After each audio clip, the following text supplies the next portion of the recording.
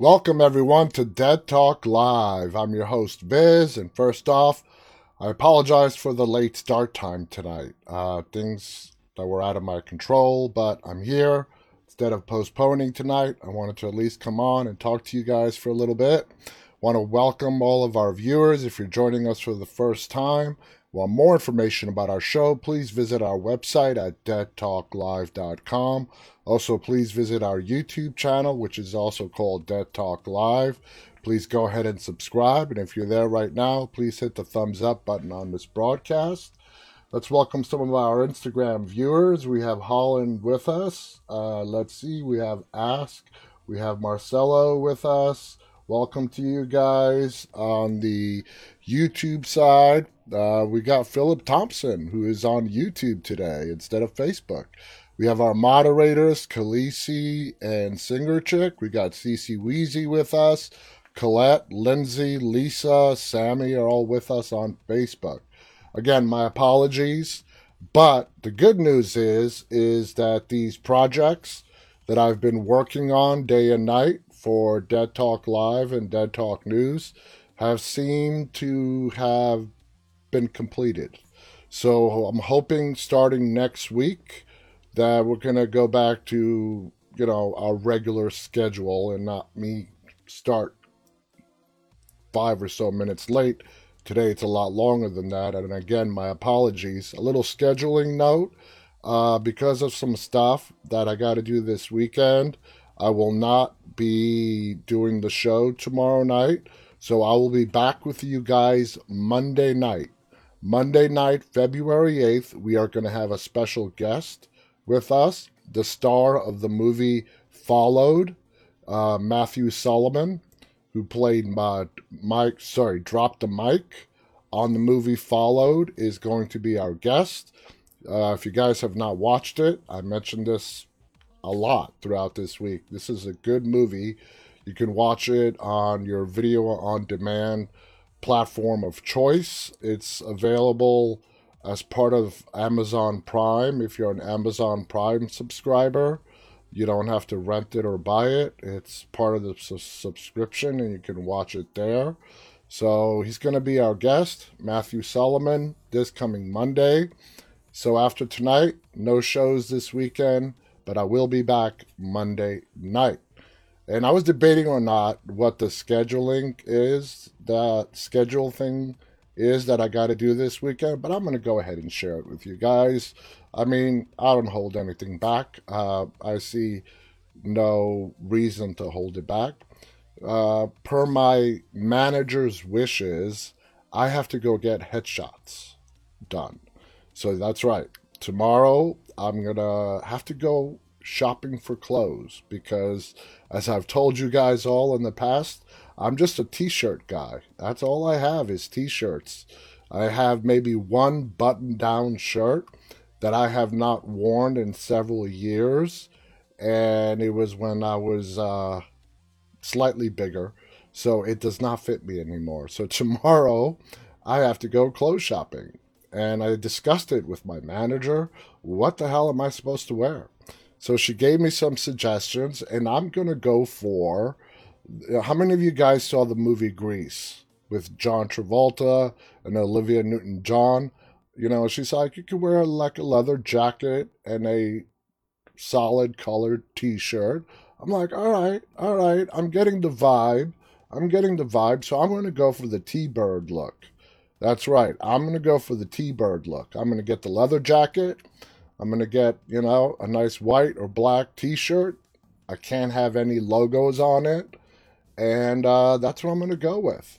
And so I have to go out tomorrow and do that. And then Sunday is when I got to do the photo shoot. So anyway, it's a little embarrassing. For some reason, I feel embarrassed saying it, but I'll be back with you guys on Monday. Today, it's going to be a little bit of an abbreviated show.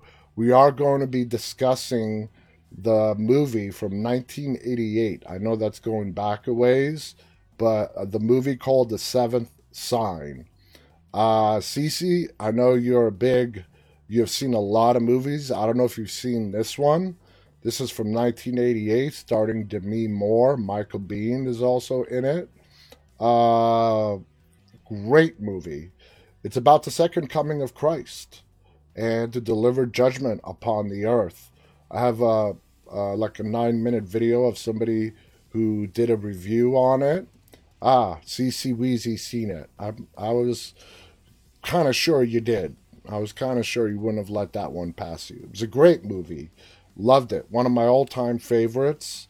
If you haven't watched it, of course, go ahead and watch it. It's called The Seventh Sign. Demi Moore is in it. Michael Biehn is in it. It's a great cast, great story, great movie. You won't be disappointed. Want to welcome Jade, who's with us on Facebook from the Philippines. Welcome, Jade, from the Philippines. We have a nice audience here tonight. Let's see. So let's just get started. A very slow news day today, and I mean, really slow, like nothing that interesting. In fact, this article right here is probably the most interesting thing that came out today. The 12 darkest moments in The Walking Dead. All right. There's been no shortage of those, but let's see which 12 they have picked. The Walking Dead has been airing since 2010, and over the last 11 years has never shied away from portraying the dark and shocking aspects of its post-apocalyptic setting. Fans have been forced to say goodbye to dozens of great characters, often in particularly grisly fashion. And when I said that, Noah's death just flashed right before me. And the violence, drama, and tone has always kept audiences on their toes. Over the last 10 seasons, there have been sudden splashes of violence, characters being killed off with little to no warning, and antagonists who have pushed their madness and evil ways to the breaking point. All of this and more has led to some decidedly harsh moments, many of which still traumatize fans to this day. It's fair to say that some moments, such as the death of Carl or the loss of Rick, haven't gone down well with audiences, but there are still plenty of seriously awesome, if horrifying, sequences that show off just how great the AMC zombie drama can be. With that in mind, here are the 12 darkest things to have ever happened on The Walking Dead. And then they give a spoiler warning. All right, the downfall of Shane Walsh. We're going way back now. All right. Back in the early days of the show, the primary plot revolved around the love triangle of Rick, Shane, and Lori. During Rick's days in a coma, Shane and Lori had started an affair. Believing Rick was dead, when Officer Friendly returned, though, Shane was cast aside and Rick was able to get his family back. And I'm going to say it again. I'm going to put the onus. You can't just put that on Shane. Rick was in a coma for 5 weeks. We know that. It did not take long for her to find out her husband was dead, grieve him, and then go with another man. 5 weeks. Throughout the first 2 seasons, Shane begins to crack. First, he becomes violent, beating Carol's abusive husband to a bloody pulp. Then he became desperate, assaulting Lori during the group's stint at the CDC. Later, Rick learned about the affair and Lori's pregnancy, and Shane struggled to maintain a hold of his sanity. In his final plunge to the dark side, Shane killed innocent farmhand Otis in order to escape a Walker horde, murdered the group's prisoner Randall, and set up a trap for Rick. The plan failed, and Rick was forced to put his friend down. The whole storyline was incredibly dark, escalating with every passing episode until Shane was too far gone and his death signaled a new era of the show. And going back to that fateful night when Rick killed Shane, You got to remember when Rick stabbed him, Shane was putting down the gun. He was in the process of putting down the gun. Rick did not make the wrong choice. He had to take him out. Just because he talked him down that 1 minute, no way in hell do I believe that was going to last. He was going to eventually going to keep trying to kill him if Rick did not do it first. And I think Rick realized that, and that's why he did what he had to do. Number 11, Beta's Madness. That's just pure awesomeness right there. There was a lot of disturbing moments within the Whisperer War arc, but Beta's final stretch on the show reached new heights of unsettling. After the death of Alpha, Beta began carrying her severed head around in a bag and kept bringing it up to his ear as though it was talking to him. That's pretty batshit crazy right there. Later, he killed the reanimated head and used part of Alpha's face to make a new mask for himself.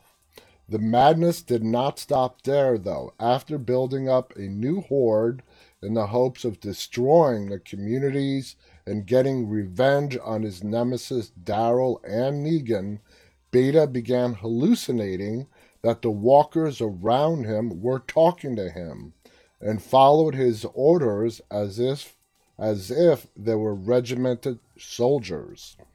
Beta had a good go at bringing down the communities, and although he was brutally killed by Daryl after getting knifed in both eyes, watching Beta's final moments on the show still made for a threatening and creepy affair. He had an awesome death. Number 10. All right. Gabriel's Sins. I'm surprised this made the list. I got to be honest with you, because I'm assuming they're referring to him locking out his congregation while the apocalypse was breaking out. We never got to see that. We only just heard him recount the story and the evidence on the outside of the church, where people were writing for him to go to hell for what he did and all that other stuff. But we never actually got to see a bit of that. And now thinking about it, I would really love to see that. That would make for a damn disturbing episode on the spin-off show Tales of the Walking Dead. That would be a great episode, since it's going to be an anthology type show anyway, where every episode is going to be on its own. I would love to see how exactly that happened and Gabriel's initial reaction, him locking out his congregation as they came knocking at the one place they thought they could find sanctuary. That was their church. That would be great. I would love to see that. When Father Gabriel Stokes was introduced in the show's 5th season, he was nothing more than a slippery and secretive coward who was clearly hiding something about his past. Despite Rick trying to get him to spill the beans, Gabriel was tight-lipped. That was until a run to a local store that ended with him seeing the reanimated corpse of an old friend. Eventually, Gabriel broke. After the disease struck and the world was plunged into chaos, the priest locked the doors of his church in fear and simply stood by and listened as his parish was torn apart and chased off outside. One of them left a note on the side of the church, "You'll burn for this." And it's funny, as I was reading that and thinking, in my head what it must have looked like, the congregation trying to get in, and they couldn't get into this really cheesy small town church off the beaten path. But yet here in real life, we had a group of people break into the United States Capitol that is protected by its own police force. Yeah, I'm telling you, reality's a lot stranger than fiction, guys. I keep saying it, but it's the truth. All right, number 9, Carl's Eye. In season 6, Alexandria was overrun with walkers, and the survivors trapped in the community had to mount a daring escape. Covering themselves in walker guts, Rick, Carl, Gabriel, and the remaining Anderson family, Jesse, Ron, and Sam, moved into the horde in hopes of getting to safety. Unfortunately, no one seemed to account for the fact that little Sam was the most annoying and naive character of all time. He was a kid. Give him a break. And talking about that episode, where were they going? Do you guys remember? I completely forgot. I know they were trapped inside the house. Where were they trying to get to? The house was being overrun. Sorry. Shut up, Siri. The house was being overrun. We know that. They had to leave or die. But, oh, okay. Cece Weezy says they were going to the armory. That makes sense. Obviously, to get the weapons. Unfortunately, no one seemed to account that Sam, like they called him annoying and naive. He was a little annoying. Out in the horde, Sam started begging his mother to turn back, grabbing the attention of the walkers and causing Sam and Jesse to be devoured. This was pretty dark, but things got worse really quick when Ron went to kill Rick in a rage and Michonne killed him at the last second. He let off a shot that hit Carl in the face, leading to Carl losing his eye. The whole episode is incredibly dark, but this sequence easily takes care as it's the most unsettling and cruel moment. But after that, we saw some awesomeness in Rick Grimes when he was just completely frustrated. His son was barely hanging on to life. He grabbed his hatchet, didn't care about anybody else, and went out and started taking them out one at a time. Definitely one of Rick Grimes' most badass moments on The Walking Dead. The spiked border. Definitely think they're talking about the Kingdom Fair massacre. As The Walking Dead near the end of its 9th season, audiences really didn't need any more proof of just how sadistic and deranged Alpha could be. She abused her daughter, killed her own husband, and was more than willing to see a baby die because it was too loud. In the penultimate episode of the season, though, Alpha found a way to one-up herself.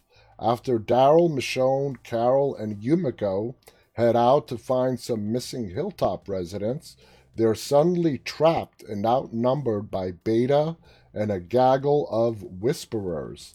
Alpha then appeared and took Daryl to see her secret weapon, a walker horde thousands strong.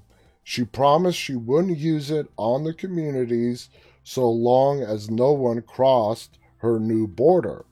When Daryl asked what she meant, Alpha simply said, "You'll see it as you leave."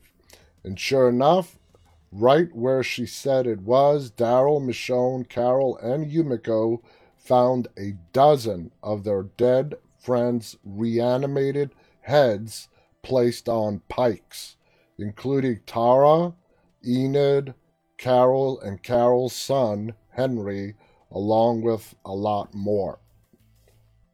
Like DJ and, oh man, there was a dozen. There was a dozen of them.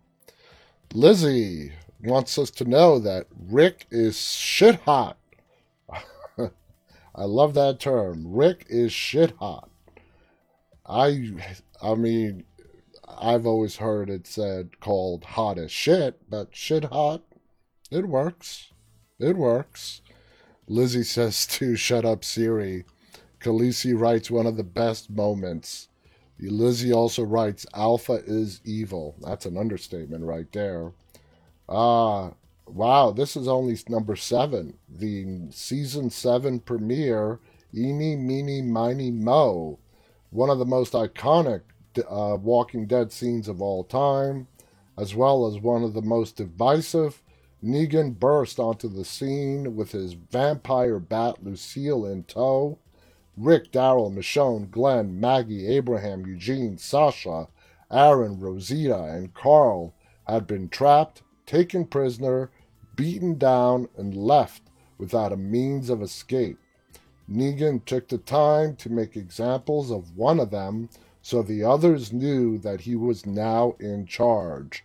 Playing a sadistic game of eeny, meeny, miny, mo, he first killed Abraham by bashing in his skull.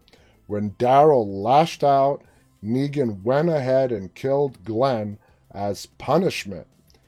It didn't stop there, though. Negan then proceeded to emotionally and physically break Rick Grimes, threatening his son and hammering home the fact that the Saviors were now in charge. The episode is long, harsh, and tough to watch, and it still stands as one of the show's darkest ever moments. In my opinion, the darkest. Even if Negan is slowly proving to be one of the good guys. Can you guys think of a moment or an episode that's darker than that one? It would be this one. The next one up on the list. The Terminus episode. I want to see what the top 5 are if this is only number 6. After the destruction of the prison in Season 4, the group was scattered, but they were all pushed toward a mysterious location only known as Terminus. They followed the roads and the railways in hopes of finding each other for a half a season, only for Rick, Daryl, Michonne, and Carl to arrive and realize that the place was far from a safe haven. In the Season 5 opener, it came to light just how twisted the place was. Run by an army of unassuming cannibals who killed innocent passerbys in order to survive. Rick, Daryl, Glenn, and Bob were first to see the cannibals in action, sent to be killed and eaten before the group was saved by Carol. Terminus was a dark addition to the already grisly world of The Walking Dead, and although it was destroyed in the Season 5 premiere, it did birth another iconic and disturbing scene. Later in the season, some of the surviving cannibals kidnapped a recently bitten Bob and started eating his leg, only for Bob to literally get the last laugh when he revealed that he was, quote, tainted meat. That was funny. All right, number 5, the governor's interrogation tactics. This should definitely be on the list, but no way would I put this ahead of Terminus and Negan. It should be on the list, but not in this order. The governor wasn't quite as effective as a villain as Negan or Alpha, but he was nonetheless a deeply troubling and hideous man. I disagree with that. Negan was really good at playing the evil guy. In order to do that, yeah, you do got to have a little bit of evil in you. Alpha was deranged, but if we're talking about pure madness and evil, this guy right here is number 1 on the list, the governor. In Season 3, his right hand, Merle Dixon, came across Glenn and Maggie on a run and brought them back to the governor in the hopes of finding out about the prison and their group. Both Glenn and Maggie, loyal to a fault, refused to tell him anything. At least that was the case until the governor told Maggie to take her shirt off so he could sexually threaten her and break her down. When this didn't work, he gave Glenn an ultimatum. Either tell him what he wants to know, or one of them dies.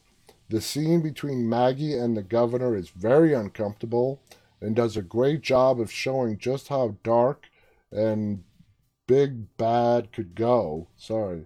Just how dark the big bad could go.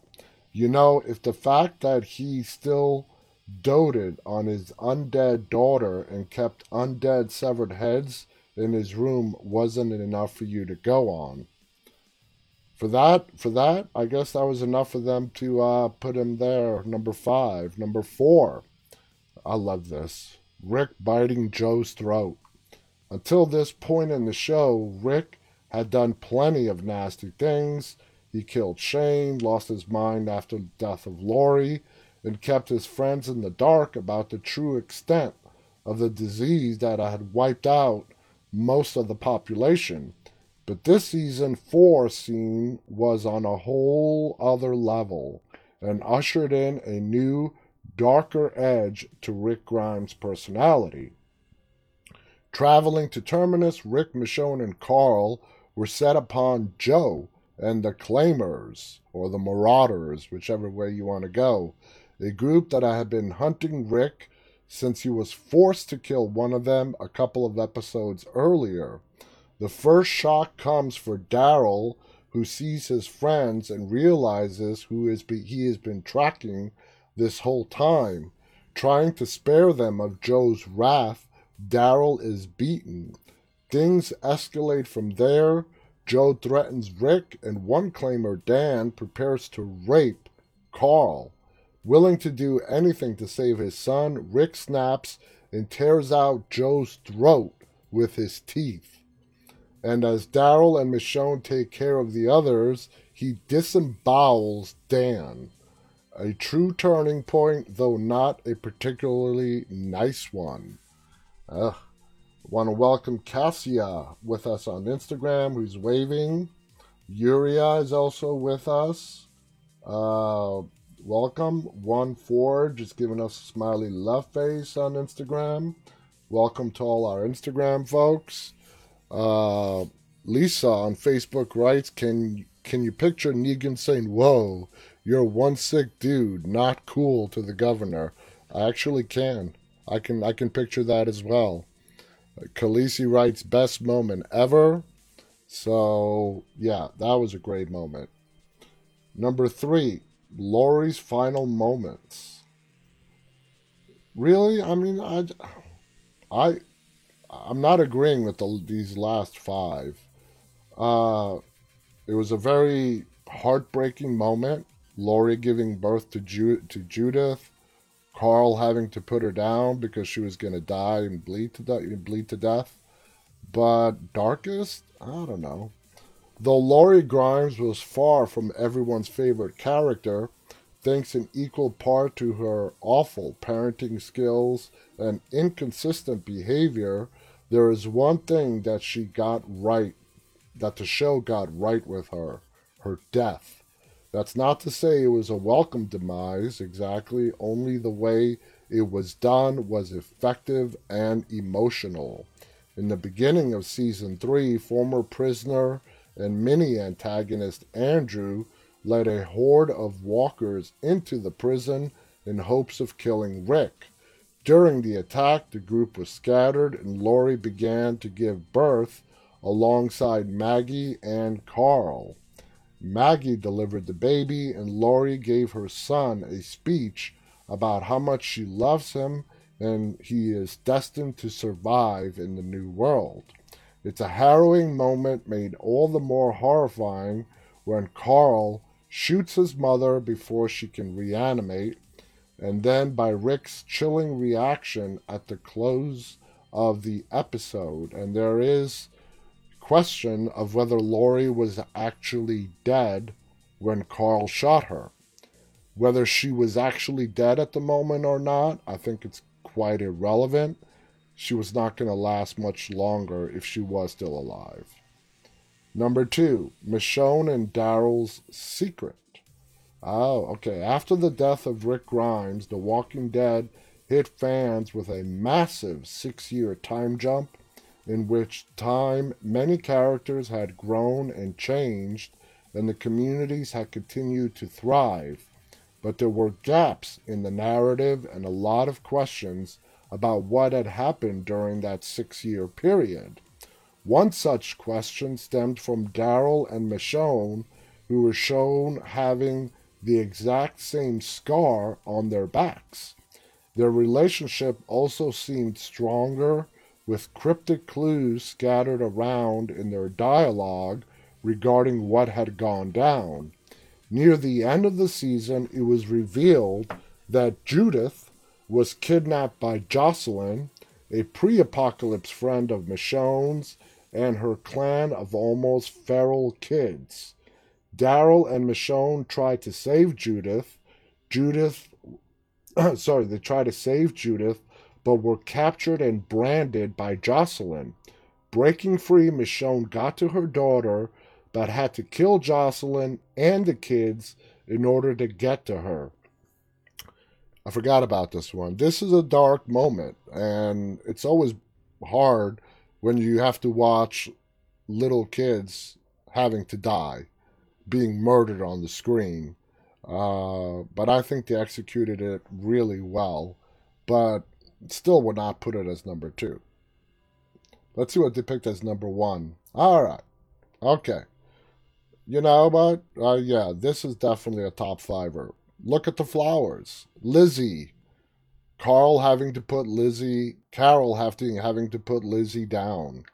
This was truly a dark moment. It couldn't be anything else, could it? After the fall of the prison, Carol found herself traveling with Tyrese, whose girlfriend she had just killed, baby Judith, and sisters Lizzie and Mika Samuels. Unsure whether they wanted to head to Terminus, the group decided to stop off at a cabin and consider their options. While there, Carol had to come face to face with Lizzie's twisted psyche. Lizzie believed that the walkers were her friends and refused to kill them.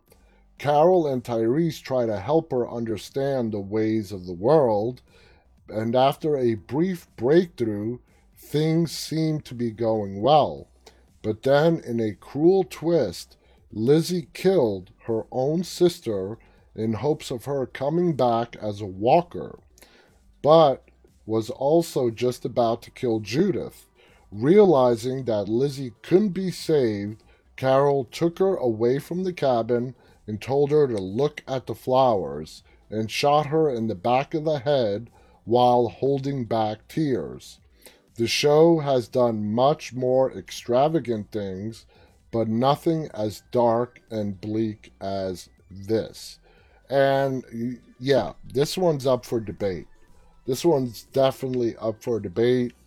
To the Negan episode, to Terminus.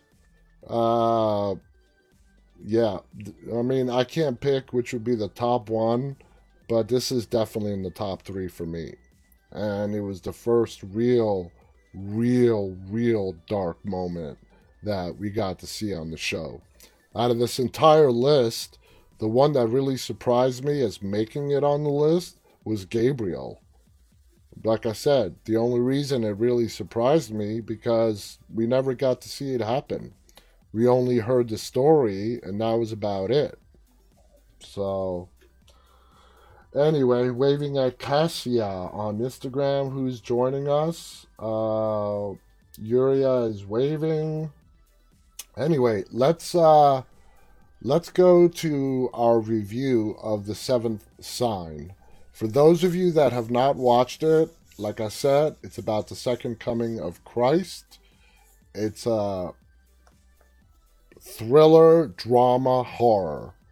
There is no blood, but it's definitely scary in the real scary sense of the word. Not, running away from some guy wearing a hockey mask.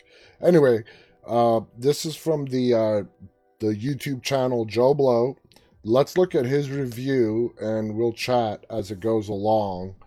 And for those of you that have not watched it, if you're planning on watching it and you don't want any spoilers, this would be a good time to turn this off. If you're going to watch it and don't mind some spoilers, let's just check this out together because this is really interesting. Sweet, fresh meat.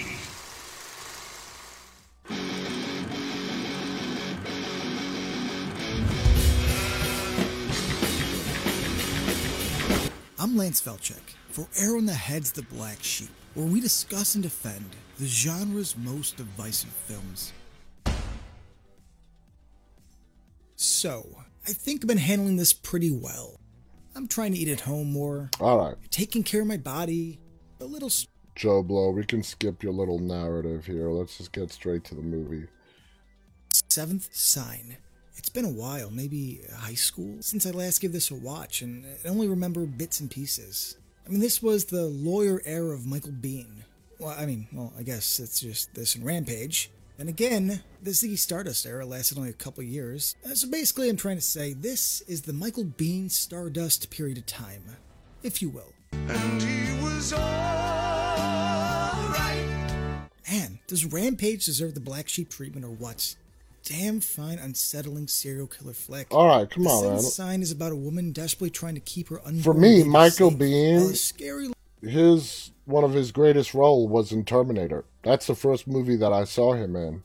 He was in the very first ever Terminator. He was the good guy that was sent back to save Sarah Connor, and ultimately is John Connor's father.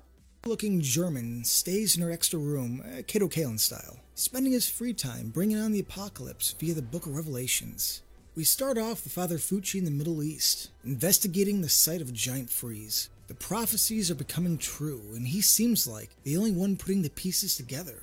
He also walks in like the FBI agents in Die Hard. I'm in charge here. Not anymore. As the father is popping around the world, Carmen Sandiego style, the great Jürgen Prochnow. Jürgen Prochnow. Jürgen Prochnow. Listen, if you saw my last name written down, you couldn't say it either, so. Jürgen Prochnow's David Bannon, who will always be Sutter Kane to me, is one step ahead, breaking seals and setting the whole plan in motion. The Seventh Sign is a big movie played small. Demi Moore has trouble conceiving, and there are hints about previous miscarriages.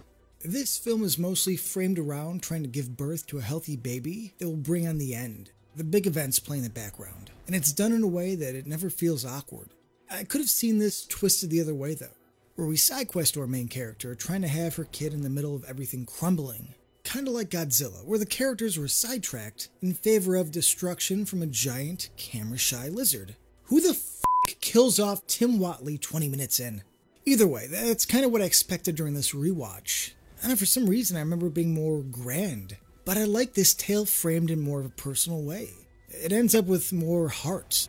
I've always liked Demi Moore. Maybe it was watching Ghost with my mom as a kid. Or maybe it was watching Striptease, alone in my room when I was 11. Said, goddamn. Though this may not be a very out of her comfort zone type of role, I like the character of Abby and she pulls off the cute suburban mom thing pretty well. I don't know, maybe because most of my friends are having kids, or I don't know, maybe it comes with age. But her arc of trying to save her baby's life got me a little sad a few times. Demi and her throaty voice was the perfect casting choice. I mean, she's sexy, innocent, yet never too tough. There was a level of vulnerability that won me over. Michael Biehn plays defense lawyer Russell Quinn, who's representing a special needs kid on death row for the murder of his parents. His parents were brother and sister, executed for the word of God. His angle is to do his job and try and get him off death row, but his client, Jimmy, claims it was an order from God and won't get tested for incompetence, which would be his last legal ace up his sleeve. Biehn is a bit underutilized, but honestly, it's not really his movie. So his part of the tale is just mostly in the background, until all paths merge at the end. I do like the idea of him caring about his client Jimmy, and that he desperately wants to have his life spared. Russell is a good guy, and Biehn does his best with what the script gives him. He's good. He's really good. I also like that he's not tough here. I feel like, Michael Biehn's known for being a badass. But in this movie, he's just a hardworking man trying to live the American dream. These Black Sheep videos have always been part review, part retrospect. And I like to get into actual scenes, which at times will ruin a movie that's been out for 3 decades. It's a 31-year-old movie. And to get into what I really love, this will include spoilers. I shouldn't have to say that, but be a nice guy. The quiet and menacing David Bannon, who has the face of a villain. I mean, some people, like Jürgen, just play better as a bad guy. He's not a dialogue-heavy character, yet He's says Christ. more than enough with an epic stare.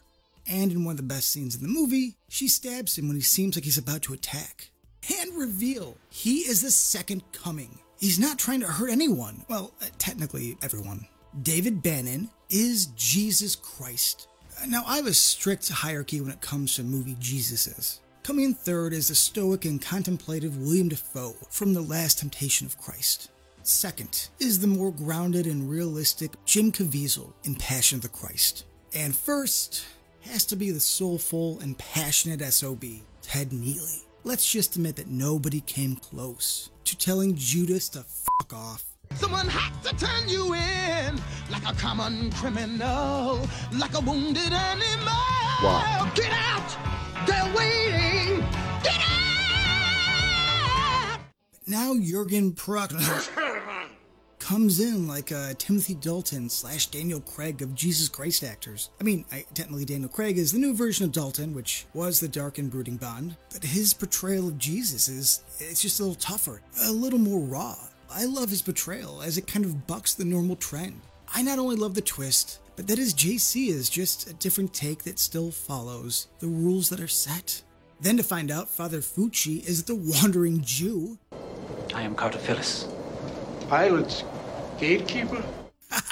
He kills his old friend just to keep his secret. Immortality is his curse and will do everything to make sure Christ brings on the end of the world. All this culminates in a race against time, as Abby realizes Jimmy's death will be the fifth sign. The movie builds well, and by the time things start to get epic, it packs a big punch.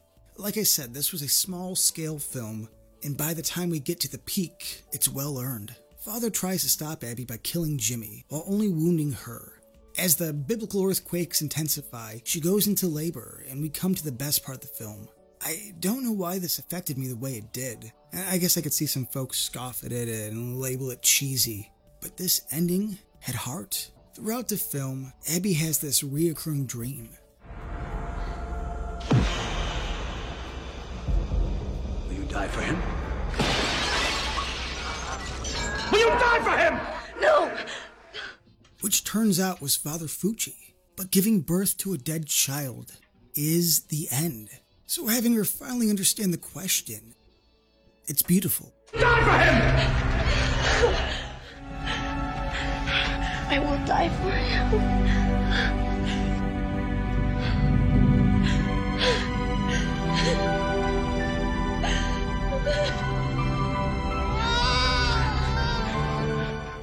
Russell makes peace and gains a son at the cost of his wife's soul.